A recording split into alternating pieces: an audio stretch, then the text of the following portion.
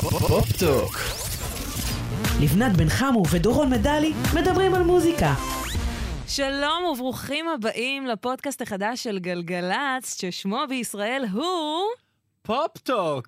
פופטוק, איזה שם מדהים. מה זה, חייבים להמציא מיד ג'ינגל על המקום. למשל, הפופטוק של לבנת בן חמו ודורון מדלי. הפופטוק, וואו! תראה שבפודקאסטים חייבים להתחיל ישר מהאמצע.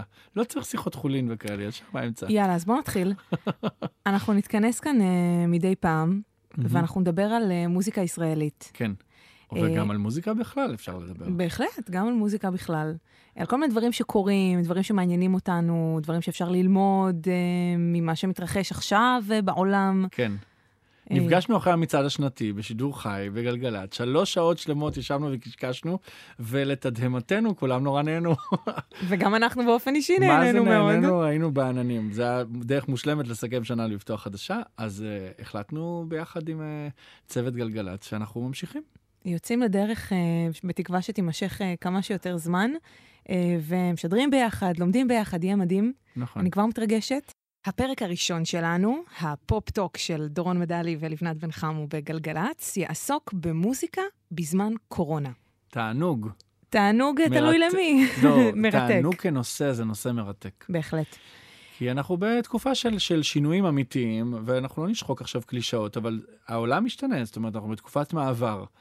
וזה מזכיר תקופות מעבר במוזיקה, כמו בין התקליט לקלטת, לדיסק, לאייפודים, ל-MP3ים, ועד היום לספוטיפיי ואפל מיוזיק. אז זה ברמה טכנולוגית, אבל פה יש ממש רמה הרבה יותר גבוהה של שינוי, ולא רמה טכנית. וזה גם כבר לא מעבר. זה לא תקופת מעבר, זה תקופה שאיתנו כבר ממרץ, עוד מעט אנחנו סוגרים שנה, אנחנו לא יודעים מה האופק, לא יודעים מה יקרה. עולם התרבות כרגע סגור, כמובן יש פה ושם אירועים קטנים, הופעות קטנות, אבל בגדול המצב הוא לא כשהיה, וזה לא יעבור עוד רגע. נכון. ואני תוהה, אני חושבת גם שהרבה מוזיקאים טועים את זה בינם לבין עצמם, בין אם הם מוזיקאים ותיקים ובין אם הם כאלה שמבקשים לפרוץ. האם צריך בכלל להמשיך להוציא שירים כרגיל? האם לעתים יכולים לצמוח בתקופה הזאת? בוא נסביר קודם כל איך זה מתנהג בכלל, שאתה מוציא שיר. אז אתה מוציא שיר בצורה דיגיטלית, פעם היינו מוציאים פלסטיקים כאלה ושולחים שליחים לתחנות הרדיו, ומגיע באמת שיר לעולם חדש, היום הוא יוצא בכל הפלטפורמות, לצורך העניין ביוטיוב, בספוטיפיי, באפל מיוזיק, והוא גם מגיע ומנסה לדפוק על הדלת של תחנה כמו גלגלץ. אם הוא עובר פלייליסט, הוא מושמע, יכול להיות שהוא יהיה במצעד, והשאיפה אפילו להיות שיר השנה. אבל זה מין שילוב כזה בין מדיה מסורתית, שזה רדיו וטלוויזיה, לבין המדיה הדיגיטלית החדשה, שזה באמת כל החנויות הדיגיטליות, והיוטיוב והאינטרנט. אבל זאת המקפצה הגדולה, מה שנקרא. מטרת השיר היא לגדול ולגדול ולגדול, להגיע לכמה שיותר אוזניים, ולהיות מתורגם להופעות. בסופו של דבר, וזה נקודת מוצא מאוד גדולה של השיחה היום, זמר צריך קהל, הוא רוצה לעלות על במה, ורוצה להופיע, הוא צריך מחיאות כפיים, ואני ברשותך אצטט את גיא עוזרי, אחד המנהלים הגדולים ביותר בעולם, ישראלי לשעבר, מנהל של מדונה ויוטו ולייב ניישן, ועוד הרבה דברים. הוא אמר, היינו עושים פעם הופעות כדי למכור תקליטים, זה כזה 80s ו-90s, והיום אנחנו עושים תקליטים, עושים שירים כדי למכור הופעות. בסופו של דבר, רגע לפני הקורונה, העולם הגיע לאיזשהו שפע בלתי נגמר של הופעות. תחשבי כמה חבילות היו מוצאים לישראלים, לעלות על מטוס, סופש בברלין, סופש באמסטרדם, הופעה של זה, הופעה של זאת. אם הם לא באים לארץ, ניסע אליהם, ותחשבי מה קרה בפארק הירקון, ובאולמות הגדולים, היה פה הופעות של מיטב האומנים, בשיא הקריירה שלהם, ישראל על המפה.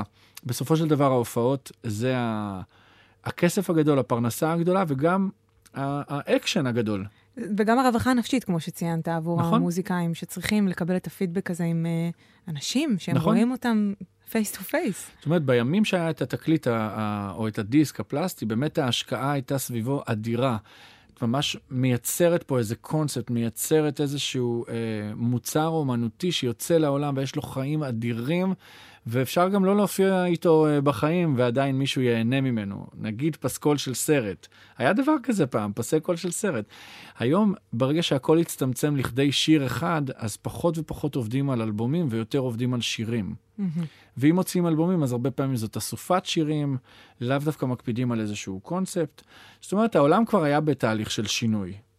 אבל העניין הזה של הקורונה, שברגע שנגמרו ההופעות, ואנחנו לא יודעים מתי הן תחזורנה, מתי יהיה אפשר להתקהל, יותר מ-20 איש, יותר מ-100 איש, איפה אנחנו מדינת קיסריה ופארקים וחתונות. צריך גם להגיד שזה לא משתלם לפתוח הופעות ל-50 איש, ל-100 איש, מבחינת ההשקעה של האומנים עצמם, נכון. והצוות שהם צריכים להביא איתם. אתה פשוט לא יכול לסיים את זה בטוב, אפילו לחסות את העלויות בכמויות כאלה. נכון. אז קודם כל, התדהמה היא בסטופ של רכבת שטסה באמת במהירות של מאות קמ"שים. כשאתה מתעורר מהתדהמה, אתה מגלה שהדיגיטל, לא רק שהוא קיים, הוא מאוד מאוד צמח. שזה דבר מאוד הגיוני. כי אם עד היום אמרת, טוב, אני לא אקשיב לפודקאסטים למשל, כמו שלנו, אם אני לא אקשיב למוזיקה באוזניות שלי, היום אתה כבר שומע את המוזיקה באוזניות. אתה יודעת, אפילו חשבתי על זה של הכושר. אנשים היו הולכים למכוני כושר, או מתאמנים בחוץ וכאלה, והיום כל אחד עם עצמו, אז הוא חייב מוזיקה באוזניות, זה מגדיל את הצורך בפלייליסטים. לא כל אחד יודע לערוך לעצמו מוזיקה לריצה או מוזיקה לכושר. אנשים עובדים מהבית. כשהם במשרד, הם לא יכולים שתהיה מוזיקה כל אחד עם עצמו, הם יושבים בחללים משותפים. כל אחד בבית, יש לו את המוזיקה שלו. ההאזנה, אני בטוח שגם בתחנה הזאת אפשר להבין שההאזנה צמחה מאוד. אין לנו עדיין נתונים לגבי ההאזנה ממש בתקופה האחרונה של החודשים האחרונים, אבל אני מבינה שבסטרימינג, ספוטיפיי ואפל מדווחים על עלייה בשיעורי ההאזנה. עלייה אדירה של 100%. אצל גלגלץ אפשר להגיד שיש תקופות בגלל שאי אפשר לנסוע, והאוטו הוא מאוד משמעותי, אז סביר להניח שם הייתה ירידה. לגמרי, בסגר הראשון בעיקר. בטוח, אבל יש אפליקציות ויש רדיו אינטרנטי. מעניין לבדוק את זה באמת, האם הקשיבו לנו גם באתר. ספוטיפיי, אפל מיוזיק ויוטיוב, זה צמיחה מרקיעת שחקים, ואז כשאת מבינה את זה, את מפסיקה לסמוך על המקריות של הדבר, אלא את מתחילה ממש לייצר תכנים במיוחד לדבר הזה. שזה כמובן מחוץ לארץ, תמיד ההורים ותומים בדברים האלה מגיעים מהמרחקים. אז גם אריאנה גרנדה הוציאה אלבום לפני כמה שבועות, וגם אלישה קיז הוציאה אלבום לפני כמה שבועות, וגם דואה ליפה הוציאה אלבום של רמיקסים. העיקר שיהיה תוכן שירוץ. וגם סם סמית, ממש באותו יום של אריאנה גרנדה. אז מה הם מבקשים בעצם? אני חושב שמשותף לכל האלבומים שדיברנו עליהם כרגע, למשל, שאין בהם לעיתים. הם לא מנסים למכור הופעות, אלא פשוט זה שירים שאולי היו מוצאים את עצמם מחוץ לאלבומים לעד, אבל אם כבר יש תקופה וכבר יש שירים מוקלטים, בואו נזרים אותם. מה זה סטרימינג? אתה חושב? אני מבטיח לך. מה, בעצם אלבום בי-סיידים כאלה? כן, אלבום לגמרי. שבתקופה אחרת הם לא היו מרשים לעצמם? נכון. אין פה איזו התאמצות, את מסתכלת על הכוחות שעומדים מאחוריהם, אין פה התאמצות לייצר לעיתים, כי להיט מייצר מחירת כרטיסים. ואין לנו למכור כרטיסים. אז זה קצת טוב לאומן הפנימי שיש בתוך כל מוזיקאי. נכון. זאת אומרת, בלי הלחץ הזה של לייצר להיט, אתה יכול פשוט לעשות מה שבא לך. אני רוצה לספר לך סיפור. בחודש דצמבר 2019, 3 חודשים לפני הקורונה, עשיתי הרצאה ודיברתי על מה תהיה המילה שלי ל-2020, במה העולם מתעסק, ובחרתי את המילה השראה. הרגשתי שהגענו בסוף 2019 למצב שכל אחד מעניין אותו רק לעשות לעיתים. עכשיו, יושב מולך אדם שהוא... שזה מקצועו. זה מחלת נפשו גם. רק לעיתים. אני לא מוכן לכתוב שיר שלא יהיה להיט. עכשיו, להיט, עוד פעם אני אומר, הכוונה היא שהוא יהיה על גלי היתר, הוא יהיה ביוטיוב ובספוטיפיי בכל אלה, אבל בעיקר יהיה בדם של האנשים, הוא יהיה בפסקול של האנשים. זאת אומרת, לא תהיה חתונה בלעדיו, לא תהיה הופעה בלעדיו, הוא יהיה game changer. זה מה שאני עושה. אני ממש עצרתי. חשבתי שהגענו למצב שכל אחד רוצה להיט, ויש אנשים שזה גם לא כל כך מתאים להם, הם קצת עושים איזה adjustment בניגוד לאומנים שהם לנסות לעשות איזה משהו שפחות מתאים. והרגשתי שמשהו חייב לקרות, משהו חייב לייצר, ושהמילה המדוברת ביותר תהיה השראה. אנשים יהיו חייבים לחפש השראה מחדש. הרגשתי שכבר נגמרו המנגינות. נכון, כל שיר מרפרר לשיר אחר. גם ממש העתקות משירים אחרים, וגם עסקאות ענק של לקחת שירים מה-80s, לקחת שירים מה-90s, לסמפל אותם, להוסיף להם איזה 14 ראפרים, כל אחד עם שם אחר, חלק לטינים. עכשיו יש את הקיי-פופ. למשל, אני רק רוצה להדגים את זה למאזינים שלנו, כמו אינפורמר. נכון? וואו, קון קלמה של דדי ינקי. בדיוק, קון קלמה. ויש I like it like that של קרדי בי, וגם ג'יי בלווין שם וכולם, ובכלל זה שיר מה-60s. הליבה של המוזיקה נעלמה, זה פשוט היה נשמע כמו רק שיתופי פעולה. וגם בארץ, כדי למכור כרטיסים לפסטיבלים עוד יותר גדולים ועוד יותר גדולים, כולם התחילו לעשות שיתופי פעולה. נכון. מבינה מה אני אומר? זאת אומרת, זה מארח את זה, וזה מארח את ההוא. אין את ההופעה של מישהו לבד. בכל הופעה חייב להתארח מישהו אחד לפחות. כאילו, אתה חייב כל הזמן לייצר אטרקציות ואקשן לקהל. כל הזמן, כי הקהל חי בסטורי. הוא חייב אקשן, חייב עניין. ועד לפני כמה שנים, זוג צעיר היה הולך להופעה פעם בחצי שנה, עכשיו הולכים כל שבוע. הגענו למצב שהולכים כל שבוע להופעה. זה בכל מקום, זה חיובי. נכון, זה באמת היה ככה, כל שבוע שבועיים, כמו יציאה למסעדה כזה. בדיוק. התרבות מאוד מאוד מאוד השתנתה. עכשיו, כדי לייצר הופעות כאלה, את חייבת לעתים. כי בסוף אני חוזר לעיקרון הראשון, השיר מוכר כרטיסים. כן. הלהיט מוכר כרטיסים, וכרגע אין כרטיסים למכור. אז אולי זה הזמן לשלוף דברים, נקרא להם בי-סייד, או שנקרא להם פשוט דברים שהם מחוץ לחוקים של העולם הדוהר. כי אין לחץ לייצר להיט, ואני בסך הכל צריך לשמר את השם שלי בתודעה, עד שיפתחו מחדש את הכל. נכון. וזה משרת את הסיפור. עכשיו בוא נדבר על החלטות שזמרים צריכים, אומנים צריכים לעשות. אז אני רוצה באמת לשאול אותך, אתה ממשיך לכתוב שירים בתקופה הזאת? ממשיך להוציא שירים בתקופה הזאת? כי אני ממש דואלי.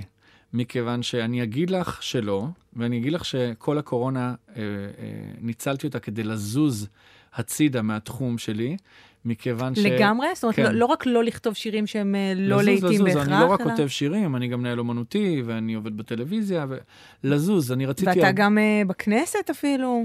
אז הנה, זזתי למשל לכיוון הכנסת לדבר על בריאות הנפש.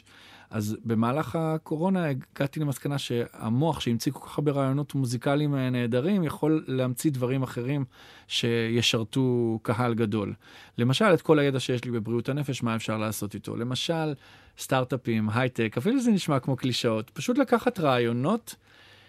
מצאתי את עצמי בקורונה, יושב בבית, ביטלו את האירוויזיון, הייתי אמור לנסוע עם עדן אלנה לאירוויזיון, ביטלו את האירוויזיון, אני באנרגיות צי וצריך לעשות משהו, והמדינה בסגר, אז התחלתי להמציא כל מיני רעיונות, ולא רק לנתב את כל האנרגיה הזאת לכתיבת שירים, כי באמת כאיש עסקים עכשיו, מאחורי השירים, אני לא מצאתי שום עניין בלכתוב לעתים, כי שתי סיבות. אחת, אין מה לעשות אם להיט שמח למשל. אין איפה להתפוצץ איתו.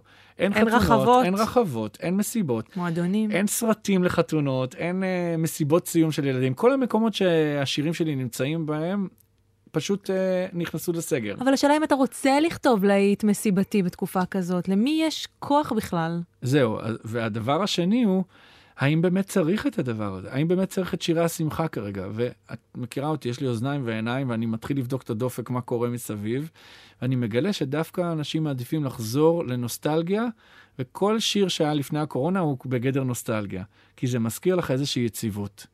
הדבר המרכזי שקרה בקורונה בעיניי, זה שחתכו לנו את האופק, ושלפו לנו את הקרקע מתחת לרגליים. אין יציבות. חוסר הוודאות הוא היציבות. זה מטלטל ומבלבל מאוד. אז את צריכה להיאחז במשהו. הדבר הכי קל להיאחז בו זה בשיר, במוזיקה. ממש ככה. משהו שקרה רגע לפני. ואת אומרת, וואו, הרי הקורונה מרגישה כמו 100 שנה, כן? עוד לא עברה שנה. אבל את מרגישה שמה שהיה מלפני שנה, הוא כבר נוסטלגיה ואת נאחזת בו.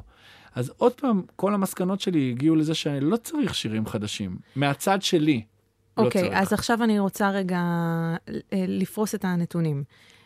אוקיי, לא צריך שירים חדשים, אבל תחנות הרדיו ממשיכות לשדר. נכון. אנשים ממשיכים להזין את תחנות הרדיו. יותר, פחות, ממשיכים. ישיבות הפלייליסט, לפחות אצלנו בגלגלץ, ממשיכות להתקיים כרגיל. שירים עדיין ממשיכים להיכנס לרשימות ההשמעה מדי שבוע. זאת אומרת, יש פה מקום. אם אתה לא תהיה בו, מישהו אחר יהיה בו. זה מה שבטח המוזיקאים חושבים לעצמם, בצדק. בצדק. כלל מספר אחד במשחק, אם אתה לא במשחק, מישהו אחר במשחק. והמשחק בישראל, רק, זה לא שהוא גדל וגדל, הוא עבר גידול אקספוננציאלי, הוא הכפיל את עצמו בחזקת עצמו. ממש לפני כמה שנים לא היו כל כך הרבה אנשים שמוציאים סינגלים. כל אחד יכול היום להוציא סינגל. אני רוצה לסבר את האוזן. אנחנו בגלגלץ מקבלים בין 80 ל-100 סינגלים מדי שבוע. שזה מתכנס ל-400 בחודש.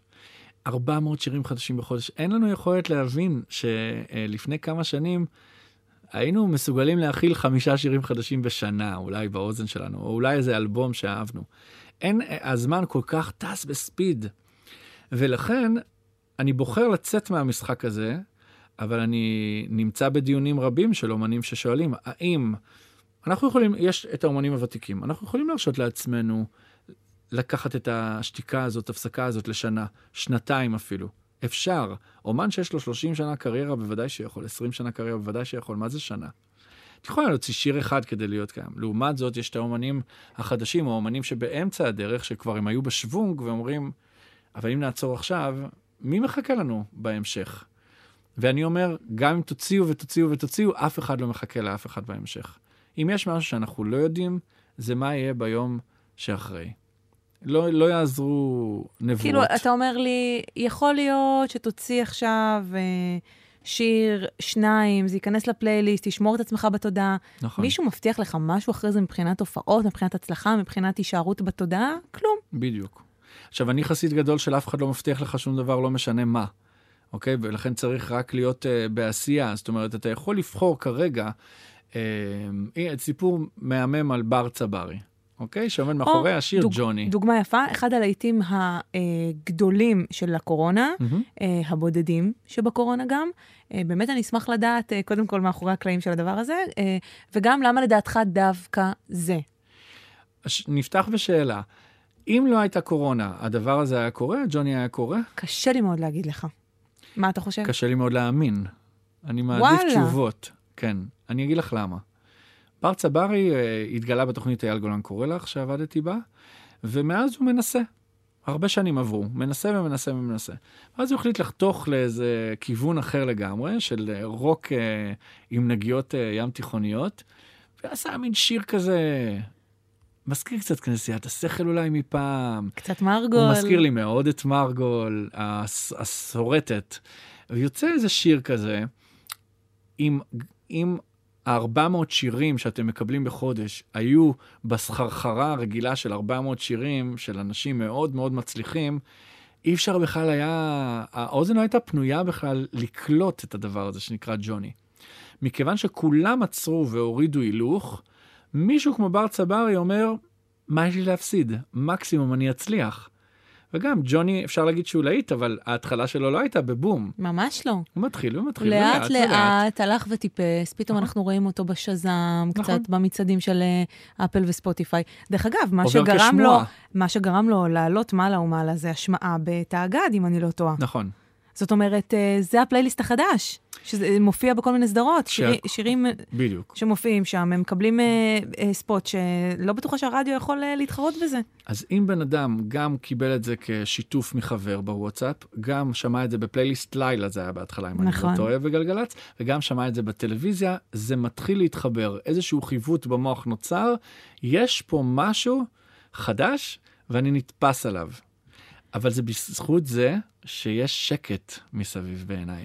אבל אתה, אוקיי, אני מבינה את מה שאתה אומר, אבל זה בעצם קצת ממעיט מהשיר עצמו. זאת אומרת, בזכות השקט, השיר עלה. אבל למה דווקא השיר הזה? הרי אני יודעת, בתור שדרנית ועורכת, שמקבלת כל הזמן שירים, אנשים שולחים ושולחים ושולחים. למה השיר הזה? למה הטקסט הזה? זאת אומרת, זה איזשהו סיפור על ג'וני, אני בדיוק מנסה לפתוח עכשיו את המילים. תפתחי ואני אענה על שאלתך. זה הולך ככה. ג'וני בחור עצבני, נכון? נכון. זה שיר טוב מאוד, והוא מאוד מרענן. בחור אחראי, לא עצבני. תשמע, הוא מאוד... ג'וני בחור אחראי, כל בוקר ב6:30 מחכה לרכבת, לא מפחד משגרה שוחקת, גם אם זה בא על חשבון הנשמה. זה כאילו בחור שבלופ של החיים שלו, לא זוכר בכלל על מה הוא חלם, מה הוא רוצה מעצמו, לא מתאים לו לרדוף אחרי חלומות, רוצה אהבה, משפחה ובית. אני לא כמו ג'וני, רוצה לחלום, שורף עוד סיגריה, מתחיל את היום. מה, זה לא קשור בעיניך לתקופה שאנחנו נמצאים בה? נכון. זה לא מדבר לחור שאנשים מרגישים? בוודאי, והשיר לא נכתב בתקופה הזאת, השיר נכתב לפני. לא משנה שזה לא נכתב על זה, אבל זה במקום. כאילו לא סתם זה. בטח שזה לא סתם זה, אבל תארי לך איזה פספוס היה עם השיר המעולה הזה, היה בתקופה שגלי היתר לא מסוגלים בכלל להכיל שירים של זמרים חדשים או סיפור חדש. ג'וני זה סיפור חדש במוזיקה הישראלית. זה סיפור חדש. שמזכיר גם נשכחות וגם מדבר על איזה משהו, מי זה ג'וני בכלל? זה שם זה יונתן, כן. או שלא, אין לדעת. יש הרבה מסתורין מאחורי זה, וגם זה כיף לשמוע זמר שאת לא מכירה, עם קול שאת לא מכירה. אבל אני אומר גם עליו, וגם על רביב כנר שמגיע עם הגב הכי גדול. עוד להיט מאוד מאוד גדול, שכבר 6 שבועות במקום הראשון במצעד השבועי שלנו כאן בגלגלצ. אז הנה בחור שאפילו לא היה בגמר של התוכנית שלו, הכוכב הבא, אבל כן, סיפור מרגש, רותם סלע מאוהבת, קרן פלס מאוהבת, יושבת וכותבת מלחינה יחד עם אבי אוחיון, את רסיסים, שזה גם הסיפור חיים של רביב, ובאמת רוב המדינה מכירה.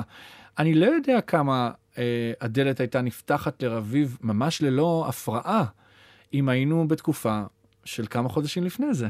אני רוצה להקריא לך גם את המילים של רביב. זה מעניין, כי באמת אני חושבת שזה מתחבר הכל. לא רואים בעיניים, רק קופצים לאש. מה כבר רצינו לבקש? לקבל ולתת מה שיש, להחזיק בידיים כל יום שעובר. תמיד הוא ככה ממהר. זאת אומרת, שיר של חשבון נפש, שיר של להעריך את הדברים הקטנים שבחיים. שיר קורונה, נשמה. זה ממש. אבל תחשבי כמה אנשים מנסים, וזה לא קורה להם. אוקיי? זאת אומרת, גם הזמרים הכי מובילים בישראל מנסים להוציא משהו שקשור אולי איכשהו לתקופה. אוקיי? את יודעת כמה שאלו אותי בשנה האחרונה, נו, מתי תכתוב שיר על הקורונה? אמרתי, מי רוצה לכתוב שיר על הקורונה? אנחנו רק רוצים שהיא תסתיים. מה צריך לכתוב שיר על הקורונה? זאת אומרת, אני לא באמת מתכוון שזה שיר על הקורונה, זה פשוט שיר שמדבר לאנשים בתחושותיהם הקשות. הוא נופל בול בזמן. בדיוק. אז אלה שירים, גם רביב ורסיסים, וגם בר וג'וני, זה שירים שפשוט באמת הזמן והמקום המדויקים, והדלת נפתחה. ממש ככה. אבל זה קצת לא הולך יד ביד עם התיאוריה שאמרת קודם של אנשים שרוצים להיות נוסטלגיים בגלל הקורונה, רק לחזור אחורה. יש לנו פה 2 שמות חדשים. נכון. זה לא נוסטלגי, זה לא כלום. אולי דווקא אנשים מחפשים, אולי זה התקווה כאילו של אנשים. שום דבר הוא לא הכללה. שום דבר הוא לא הכללה. הסיבה שההאזנות ברשתות הדיגיטליות, בחנויות הדיגיטליות צמחו, אין שם מוזיקה חדשה יותר מדי. את מכירה את הקייס של מה שקרה לפליטווד מק עם דרים? לא. יש עלה סטורי של בחור שכרגע פיטרו אותו מהעבודה. בטח, ודאי, עם הפחית. הוא שותה מיץ חמוציות, כן. נוסע על סקייטבורד ושומע את דרים של פליטווד מק, שיר מ-1970, ואני מאמר על 4-5, אוקיי? 45 שנה. אוקיי, now here I go again, שיר מאוד אהוב בגלגלצ. נכון. והדבר הזה מתפוצץ ברשת, המנהל של מיץ חמוציות, המנכ"ל מעלה סרטון תואם, ואז כל חברי פליטווד מק מעלים את זה, ויש עלייה של 100%. גם במיץ חמוציות. זה ברור. וגם בשיר בהשמעות של השיר. ובכל האלבום הזה, ופליטווד מק עולים פתאום לראש הסטרימינג. סטיבי ניקס יושבת בבית המומה, שותה מיץ חמוציות המומה. אוקיי? איך זה יכול להיות? 45 שנה אחרי זה, כל העולם עוצר, ואני עכשיו שותה מיץ חמוציות, ופליטווד מק בראש המצעדים. נכון, זה מקרה יפה. זאת נוסטלגיה. אני יודעת שבגלגלצ היה פה את הרצועה הזאת של אלבומים ששווה לקחת לבידוד. כל מיני אלבומי מופת, קלאסיקות. בכלל, גם יש, אני לא יודעת אם זה קשור לאו דווקא לקורונה, אבל יש לנו את השבתות של עשורים. מה זה שבתות עשורים? זה כל כולה נוסטלגיה. נכון. כי לאנשים יש יותר זמן. אם יש לך יותר זמן, יש לך יותר פנאי להאזין למשהו, ולא לתת לשיר להסתיים ב2.5-3 דקות. עכשיו, ברור שבתוך זה, כדי לשמור על שפיות, חייבים לבוא שירים חדשים. אבל נקרא לזה שולחן הקזינו, הרולטה נרגעה, הקצב באמת הקורונה העטה את הקצב של הטירוף. אני יכול להגיד לך בוודאות שהרבה מאוד אומנים בישראל שומרים את התותחים הכבדים שלהם ליום שאחרי. על זה רציתי לדבר. אין לי ספק בכלל, וגם יש לי מידע. ברור לי, זה לא... אפילו כרגע, באתי לכאן, הייתי עם אילי בוטנר הבוקר, אוקיי? ישבנו ותיקנו איזה שיר שכתבנו לפני הרבה שנים. והנה אדם, שהנוכחות שלו ברדיו ובדיגיטל מוכרת כרטיסים, וההופעות של אילי מפוצצות, אילי וילדי החוץ, אוקיי? אין הופעות. אז אפשר לחכות רגע, אם יש לך שיר מעולה, אתה תמתין איתו. אנחנו נראה ביום שאחרי הקורונה הרבה אלבומים פתאום? אולי אנשים ירצו לכנס את הכל כזה הלוואי, ביחד? אם אני חוזר למה סיפרתי לך מקודם, לעניין ההשראה, הלוואי ואנשים יפתחו להם הדלתות ליצירות חדשות יותר מעניינות, מאשר הרצון להיות להיט מצליח. מהמם. בואו נמשיך בכל זאת עם להיט מצליח, נשמע קצת. כן. ג'וני, סבבה? איזה כיף שהוא מצליח בר. ג'וני בחור אחראי, כל בוקר ב6:30 מחכה לרכבת, הוא לא מפחד משגרה שוחקת, גם אם זה בא על חשבון הנשמה. ג'וני חי את הרגע בשביל העתיד, לא מתאים לו לרדוף אחרי חלומות, רוצה אהבה, משפחה ובית, ועדיין מרגיש אלדורית מי"א. ואני לא כמו ג'וני, רוצה לחלום, שורף עוד סיגריה, מתחיל את היום, רוצה לראות נופים בעולם, להרגיש בכל רגע אני חי וקיים. ג'וני מתחיל להתעייף מהשגרה, מתהפכת לו הבטן, קורצים לו נופים וגם חלום ישן, הכסף לא עושה אותו מאושר. ג'וני מחליט לקום ולשנות, אף פעם לא מאוחר להיות עצמך. בן 40 דירה, כלב יגואר צנוע עלק, החליט לעזוב כל מה שבנה. פתאום ג'וני כמוני רוצה לחלום, שורף עוד סיגריה, מתחיל את היום, רוצה לראות נופים בעולם, להרגיש בכל רגע אני חי וקיים. פתאום ג'וני כמוני רוצה לחלום, שורף עוד סיגריה, מתחיל את היום, רוצה לראות נופים בעולם, להרגיש בכל רגע אני חי וקיים.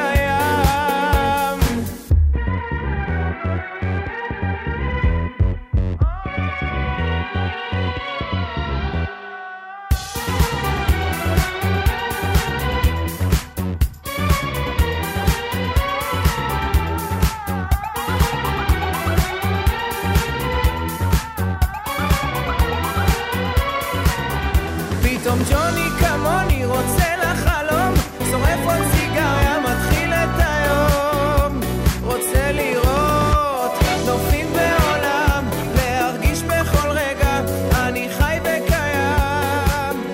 פתאום ג'וני כמוני רוצה לחלום, שורף עוד סיגריה, מגשים את היום, רוצה לראות נופים בעולם, להרגיש בכל רגע אני חי וקיים. פתאום ג'וני כמוני,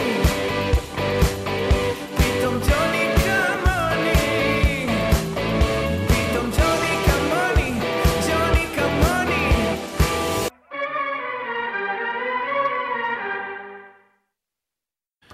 נגיד, אם היה חיים ואקשן כרגע והופעות, מרגול הייתה חייבת לעשות לזה קאבר ולארח אותו, את אוי, זה בר גדול. בהופעה, או שבר יארח את מרגול. תחשבי איזה מפגש זה. כי יש הרי שמועה כזאת שוואו, מזכיר לי את מרגול. נכון. אז בא לי עכשיו להרים טלפון למרגלית, שתעשה לזה קאבר. אבל בזה זה נגמר, הייתה עושה לזה קאבר, זה היה עולה ליוטיוב, אולי הייתם משמיעים את זה פה. וזהו. אין איך לתרגם את זה לטירוף של לשיר את זה עם קהל. הבוקר ראיתי שחנן בן ארי התגר את אברהם פריד לשיר את שבורי לב, כי כן. הוא אמר שכשהוא כתב את השיר הוא חשב על אברהם פריד. כן? ואברהם פריד הרים את הכפפה ונתן ביצוע לשבורי לב. מדהים. אבל כמו שאתה אומר, כאילו, לדמיין מה היה יכול לקרות עם זה, המופע המטורף ששני הענקים האלה עומדים ושרים. חסר פה קהל ששר את השיר. בדיוק. אל שכחי לפני שנה היה ניצחת איתי הכל של ישי ריבו, אמיר דדון ואמיר בניון. בניון כמובן שכתב את השיר. אז את אומרת, יאללה, בא לי להיות בהופעה כזאת. בסוף, עם כל גדולתם של השלישייה הזאת, יש שם את הרגע שהקהל שר, וזה הדבר בסוף. אתה יודע מה, הזכרת את ישי ריבו, ואני לא דיברתי איתו לאחרונה, ובטח לא על זה.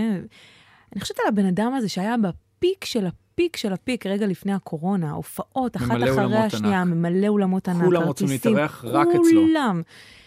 בום. באה הקורונה הזאת, ואני תוהה, מה זה עושה לבן אדם שנמצא בשיא הזה? נגיד שזה גם אחרי כמעט עשור, שהוא מנסה לסלול את הדרך. מה זה מנסה? אחרי עשור של סלילת דרך. הפיק של אישה מגיע אחרי עשור של עבודה קשה מאוד. הוא נהנה, הוא נשאר בפיק, זאת אומרת, היה לו איזה שנה נגיד, שהוא באמת מהלב שלי, מאז שהלב שלי יצא ועד הקורונה, זה בדיוק שנה פחות או יותר. מפברואר עד מרץ, נהנה מזה, אבל זה נמשך שנה. ומה לדעתך חווים אומנים, מה יכול להחזיק אומנים במצב כזה? מה שמחזיק אומנים כמו ישי ריבו זה אלוהים, זה אמונה. כי יש פה משהו גדול מהחיים, ונגמרו הקונספירציות, עברו יותר מדי חודשים של קורונה בשביל להאמין בקונספירציות, ונשארת עם האמונה בדבר הגדול, שיש פה שיעור גדול, ושזה פסיק בזמן, וצריך ללמוד את השיעור הזה, ואולי רדפנו יותר מדי אחרי תהילה ואולמות גדולים, והחוסר צניעות של אנשים כל כך צנועים, יש פה איזו ערבוביה כזאת. לא שזה לא בסדר להצליח ולשאוף הכי גבוה. חובה, שדעת מי יושב מולך. לא, ברור, אני הכי לא מאמין בצניעות. נכון, אבל כאילו אנחנו מדברים על הדברים האלה בהקשר של ישי ריבו, אז בגלל זה היה לי חשוב... לא, אבל אני חושב שאיש התמזל מזלו, והוא אדם מאמין, והרבה מאוד אומני ישראל מתחזקים משנה לשנה, כי זאת כנראה הדרך היחידה להתמודד עם כל מה שקורה לטוב ולרע. עם הגבהים והתאומות. הוא מצא את הדרך, למשל, להוציא אלבום הופעה חיה, אלבום משולש. זו איזושהי דרך להתמודד עם הדבר הזה. ובואי, הקליפ המדהים של כתר מלוכה, שזה קליפ קורונה. לגמרי. זאת אומרת, התוכן הזה, כמו שחנן גם הוציא... שבורי לב. גם שבורי לב, גם היה את הקליפ של תל אביב הריקה. נכון. התוכן קיים, אבל שוב אני אומר, אם אין לו תרגום הלאה, אין כל כך מה... זה נשאר כזיכרון יפה. מה עושה אומן? שרגיל להופיע באמת, לאו דווקא ישי, כן. על במות גדולות והכל, ולא יודעת, זה אנשים שנגיד התרגלו, אולי אני לא מספיק מבינה את הסדרי גודל של הכסף שאנשים חיים בהם בארץ, אבל כאילו, אני מניחה שיש כאלה שהתרגלו לרמת חיים מסוימת, ההוצאות הן מסוימות, וצריך להתפרנס. נכון. מה קורה כשאתה מופיע בחצר מול 20 איש? כאילו, יש כאלה שזה סבבה להם, ויש כאלה שזה ממש מביך אותם, בלתי, כאילו, מהניסיון שלך, ממה שאתה מכיר. הקורונה חתכה את האגו. לכולם, אבל לאומנים עוד יותר. אומנים והצוותים שלהם, אוקיי? זה לא רק האומנים, יש להם... כן, האומנים שנכנסים עם הניהול, וסליחה, עם הפמליות, נכון. בדיוק. נחתך האגו. ברגע שנחתך האגו, את אמורה לפגוש את עצמך מול מראה, ולהגיד, וואלה, אני זמר, אני זמרת, אני רוצה קהל, בכל מחיר, תנו לי קהל. אז קודם כל, בהתחלה זה היה לייבים, בפייסבוק ובאינסטגרם. אבל בלייבים אתה בחדר שלך, אתה עדיין בלי הקהל בדיוק. במקום. ואז שהגיעו הופעות החצר, את אומרת, טוב, נעשה משהו של החוויה. רק הידיעה שיש לך היום הופעה מול אנשים, את מצמצמת את עצמך לחוויה עצמה, ואז את חוזרת לבייסיק. ויכול להיות שזה השיעור הגדול, כי בעיניי המוזיקה הפכה להיות באמת קדושה בתקופה הזאת. פחות הזמרים עצמם, פחות המוזיקאים עצמם. כי בסוף כולם מתחילים מה זה כולם? מי שלוקח אחריות על בריאותו הנפשית והפיזית, עושים מדיטציות, עושים ספורט. את מכירה את עניין התדרים? יש אפליקציות של תדרים, יש מדיטציות עם תדרים, יש מוזיקה, שזה בעצם טרקים רק של תדרים, תדרים שמרגיעים אותך. וואו. מה שנקרא רעש לבן, אבל יש לו תדר מסוים שהוא תדר יותר מרגיע. כל נושא הסאונד והמוזיקה עלה למעלה כתרופה הכי גדולה בתקופה הזאת. ולכן דיברתי מקודם על הנוסטלגיה. מספיק שיהיה לך שיר אחד, תשמעי אותו כל התקופה הזאת, אבל הוא יחזק אותה. הוא השיר שאת פותחת איתו את הבוקר, אוקיי? למשל, כשביטלו את האירוויזיון, היה כזה אירוויזיון, היה איזה משדר כזה מאוד דיכאוני בעיניי, ישר פרסמתי בכל הנכסים הדיגיטליים שלי פלייליסט שעשיתי של שירי אירוויזיון. ואמרתי להם, תעשו ניסיון, תלחצו פליי, זה היה בסגר, זה היה מאוד קשה, תלחצו פליי ותראו איך אתם מחייכים תוך שנייה, אתם קמים לרקוד הורה ההיא עם ההי. אוי, איזה שיר. שיר מושלם. התפקיד של המוזיקה חזר להיות הרבה יותר גדול ממי שכותב ומלחין ומפיק ומאבד ושר, כל כך הרבה אגואים כבר עלו על השולחן, לא רק בארץ, בכל העולם כמובן. יכול להיות שזאת העצירה, זה השיעור. המוזיקה יותר חשובה מהמפיק שהפיק אותה. המוזיקה היא התרופה, המוזיקה היא המרפא, ועדיין, אני שומעת ממך את כל הדברים האלה, ואני מהנהנת, ואני אומרת, נכון, נכון. ואני זוכרת לעצמי, אין לי משהו לנקוב כרגע, אולי אני גם לא רוצה לנקוב. כל מיני כתבות, כל מיני שירים שיוצאים, של אנשים שלא קלטו את המסר, זאת אומרת, ממשיכים בתעופה הזאת, לא כל כך מחוברת, וגם שירים מאוד, שאתה שומע, אתה לא מבין כאילו איך דבר כזה יוצא עכשיו, זה פתאום לעיתי רחבות כאלה נשמע לך מאוד מגוחך. אבל מה התגובה מנגד? זאת אומרת, השיר יוצא ואז הוא צריך קהל, האם יש לו קהל? לא. הוא לא מוצא קהל, כי רוב האנשים כן עוברים שיעור ומתאפסים. אתה אומר, סבבה, אז כשהוא חשב להוציא ורצה ליחצן את השיר, אז הוא היה שם, אבל ברגע שהבין שאין לזה עתיד, אז שוב, חוזרים לנקודת לא חסר אנשים שלא מחוברים למה שקורה. וככל שהאומן מוקף בפמליה יותר סגורה ומנותק מהקהל, או שוכח את החיבור שלו עם הקהל, הוא עושה יותר טעויות. אבל זה ממש ניסוי וטעייה הכי קלים. אתה זורק את הקוביות שלך לרולטה, והרולטה עונה לך מיד, אם זה רלוונטי או לא. אבל אני רוצה לשאול אותך גם לגביך, נגיד, הוצאת את השיר הזה, אלן ביק, כן, עם אלקנה מרציאנו, ווליד אל-ג'סים. ווליד אל-ג'סים, שזה בעצם שיתוף פעולה מוזיקלי ראשון שלנו עם איחוד האמירויות, הוא הזמר מדובאי, בעצם שיר שאמור לשרוף רחבות. נכון. ידעת את זה? בוודאי, וידעתי שהכל יקרה מבחינת יחסי ציבור, זה יתפוס הרבה מאוד תאוצה, זה שיר שכתבתי עם הנרי, היוזמה היא של גילי מסמי, המנהל של אלקנה מרציאנו, שבאמת בא עם כל כך הרבה התלהבות, וראית אור בעיניים, יש שיתוף פעולה עם דובאי, אנחנו נהיה הראשונים, כי הרי איך זה עובד? כשיש דבר כזה, כל הזמרים הים תיכוניים רוצים להיות הראשונים. ואז פתאום זה מגיע ממקום מאוד מפתיע, מזמר לא כל כך מוכר, מאוד צעיר, מאוד חדש, דווקא הוא יעשה את זה עם זמר צעיר מהצד השני, אני אומר, יאללה, זאת משימה מדהימה. את יודעת מה מדהים? השיר הזה נכתב והוקלט בבוקר שמהאולפן באתי לתחנת גלגלץ לשדר איתך את השידור. די! זה היה ביום של המצעד השנתי. הלם. מ-10 בבוקר עד 5 הייתי אצל הנרי באולפן, גם צילמנו כתבה, גם הקלטנו את זה, גם יצרנו את השיר בבוקר הזה, הכל קרה, ואמרתי, 5 חברים, אני צריך ללכת, יש לי שידור בגלגלץ. אז הידיעה היא שבוא נשחק היום במשחק, בוא נשחק היום במגרש משחקים, נכתוב שיר שמח, נעשה היסטוריה, נצלם את הכתבה, אתה אומר, אני עושה הכל מתוך מודעות, אני יודע שאין לי רחבות, אבל חשוב לי הערך של הראשוניות. נכון, כי ההיסטוריה היא נשארת. הראשוניות נשארת. נכון. אבל בסופו של דבר, גם היום, כמה חודשים אחרי, שהשיר הזה קיבל סיקור בלמעלה מ-180 מדינות בעולם. רשתות ערביות מדברות על שיר של בחור מישראל עם בחור מדובאי. זה באמת היסטוריה, זה באמת מרגש. אבל אם אני לא יכול לייצר פריים של שני הזמרים האלה נפגשים, או בדובאי, או בחומות ירושלים, זה בדיוק העניין של איפה זה נתקע. כן. אז ישמעו את זה. זה נשמע שזה עדיין מאכזב אותך, למרות שידעת את התוצאות האלה מראש. זה נכון. אבל שוב, יש את הגישה של עדיף להיות בעשייה. אבל, לעומת המקרה הזה, אני כן עוצר את עצמי מלעשות דברים אחרים, שמחים, כי גם עכשיו להכין, יש את העניין הזה אצלנו, אומנים ויוצרים, שאנחנו מתכוננים לעונת החתונות. החל משירי חופה חדשים. כן. וכלה בשירי רחבות חדשים. עכשיו, לפני כמה שנים, זה עוד היה מוקצה, והיו באים אלינו בטענות. היום כל אחד מבין שזה מקום שצריך להיות בו. זאת עוד תחנת רדיו. זה עוד עולם שלם. בישראל, זה אנחנו משוגעים הרי. כן. יש 60,000 חתונות בשנה, או אירועים. אז כרגע, אנשים שרגילים לעשות את הדבר הזה, עוצרים. וזה העניין, זאת העצירה. את רגילה למשהו, ואז מגיעה העונה והתוצרת. ואתה גם מסוגל ליצור בשביל העונה הבאה, שאולי בעזרת השם תתרחש, זה משהו שיכול לקרות, כאילו לתכנן כל כך רחוק, כי אתה רק צריך גם לשמור על אצבע על הדופק, אתה יודע. כן, אני חושב שאני חייב לחכות לראות איך העולם מתנהג. בדיוק. אני לא רוצה להיות... אז אי אפשר להכין יותר מדי בתחום הזה של לעיתי רחבות. נכון. אפשר קצת. אפשר קצת. לנסות? השאלה בשביל מה? כי... גם אנחנו מונעים מאנרגיה. להכין את התותחים בקנה. הטירוף של מהפכה של שמחה, זה מגיע מאיזה טירוף של אנרגטי שהייתי בו איזה עשור. אוקיי? זה טירוף אנרגטי אמיתי, זאת אנרגיה אמיתית של שמחה וצהלה. האנרגיה הזאת היא לא רלוונטית כרגע. אין מה לעשות אותה. אין מה לעשות איתה. צריך לחשוב על דרך אחרת לשמוח, אתה אומר. נכון. זה יהיה מאוד מעניין.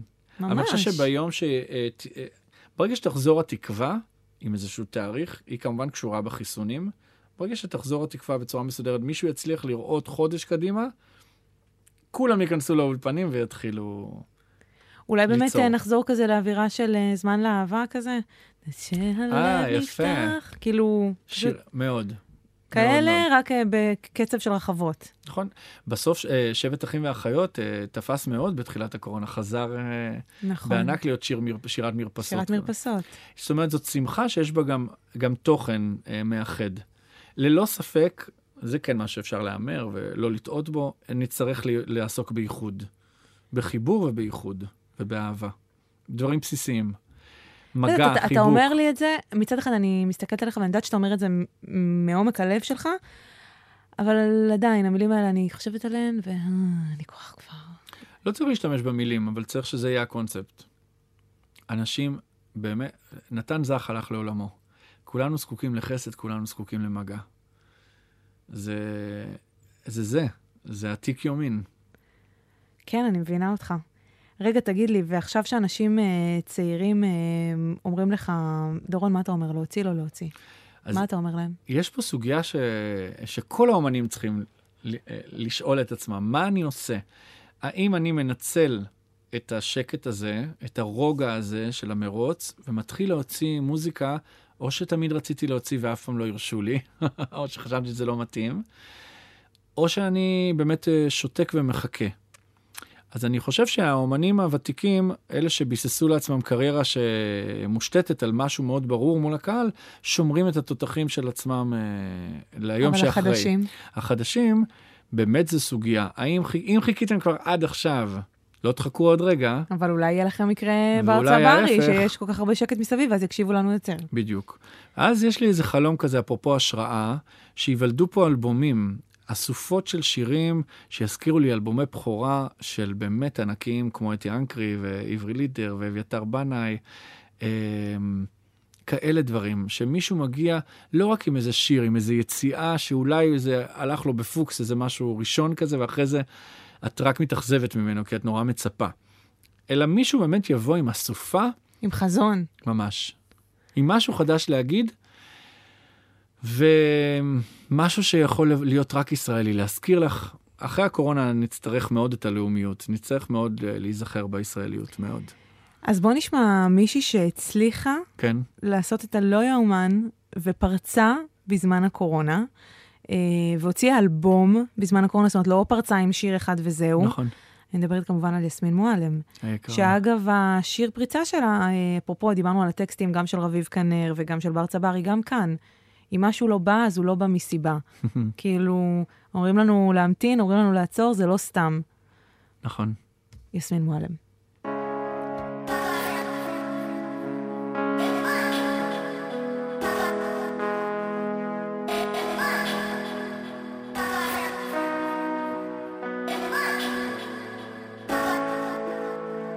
למה שאתה תגיד לי, איך עושים את זה נכון? זה זורם בי כמו אדם בעברית שלי, כמו הים התיכון, הכל כחול, אני כל יכולה, השגחה מלמעלה. אם משהו לא בא, אז הוא לא בא מסיבה, לא בא מסיבה. ולמה שאתה תגיד לי, איך עושים את זה נכון? אם זה זורם בי כמו אדם בעברית שלי, כמו הים התיכון, הכל כחול, אני כל יכולה, השגחה מלמעלה. אם משהו לא בא, אז הוא לא בא מסיבה, לא בא מסיבה. יש לי מלא זהב, מחביאה, מי שיש לה זהב, רגועה, אני לא צריכה מחמאה, יודעת, נועדתי לזה, עבדתי על זה, זה שלי, עבדתי על זה, זה שלי, אתה לא מאיים לי על זה, קח את כל הבגדים שלי וקח את הזמן, את האוויר שלי, תשאיר לי ביט של שקל טוב לי, יושבת על זה כל היום בלי להסתכל בפיד, אתה נח, אתה מפסיד, אז זה מה שאתה תגיד לי, איך עושים את זה נכון? זה זורם בי כמו אדם בעברית שלי, כמו הים התיכון, הכל כחול, אני כל יכולה, השגחה מלמעלה. אם משהו לא בא, אז הוא לא בא מסיבה, לא בא מסיבה.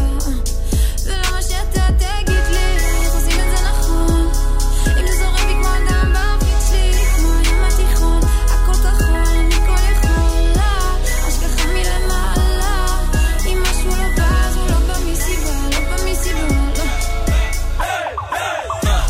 לא מוזמן למסיבה, עדיין בא למסיבה, החיים שלי בלגן, הלבוש סטייל, תרים מהכביסה, יש כרטיס טיסה, אין חזרה, חלומות שלי על 200 קמ"ש, שברתי את המגירה, לא הייתה ברירה, למה שתגיד לי איך עושים את זה נכון? לא עושה שריר, לא עושה מכון, שימו לי מפרס עוד לפני התיכון, ועדיין מתרגש, מזהים אותי ברחוב, יום יום, אין סתם יום, זה שלי וזה לא, והכל טוב, זה הולך וזה לא, והכל טוב, כל עוד אמא אומרת שהכל טוב, למה שאתה תגיד לי איך עושים עושים את זה נכון, זה זורם בי כמו אדם בברית שלי, כמו הים התיכון, הכל כחול, אני כל יכולה, השגחה מלמעלה, אם משהו לא בא, אז הוא לא בא מסיבה, לא בא מסיבה, ולמה שאתה תגיד לי, איך עושים את זה נכון, אם זה זורם בי כמו אדם בברית שלי, כמו הים התיכון, הכל כחול, אני כל יכולה, השגחה מלמעלה,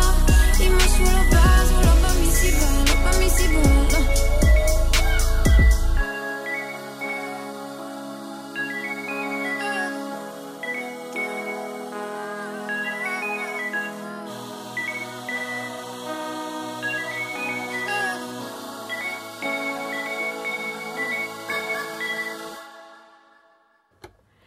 דורון, אם היו הופעות היום, תחשבי כמה אנשים היו מביאים את יסמין מועלם להתארח, ואיך היא הייתה פותחת ופותחת ופותחת ומרחיבה את הקהל שלה, ועוד אנשים היו מכירים אותה, עוד אנשים מכירים אותה.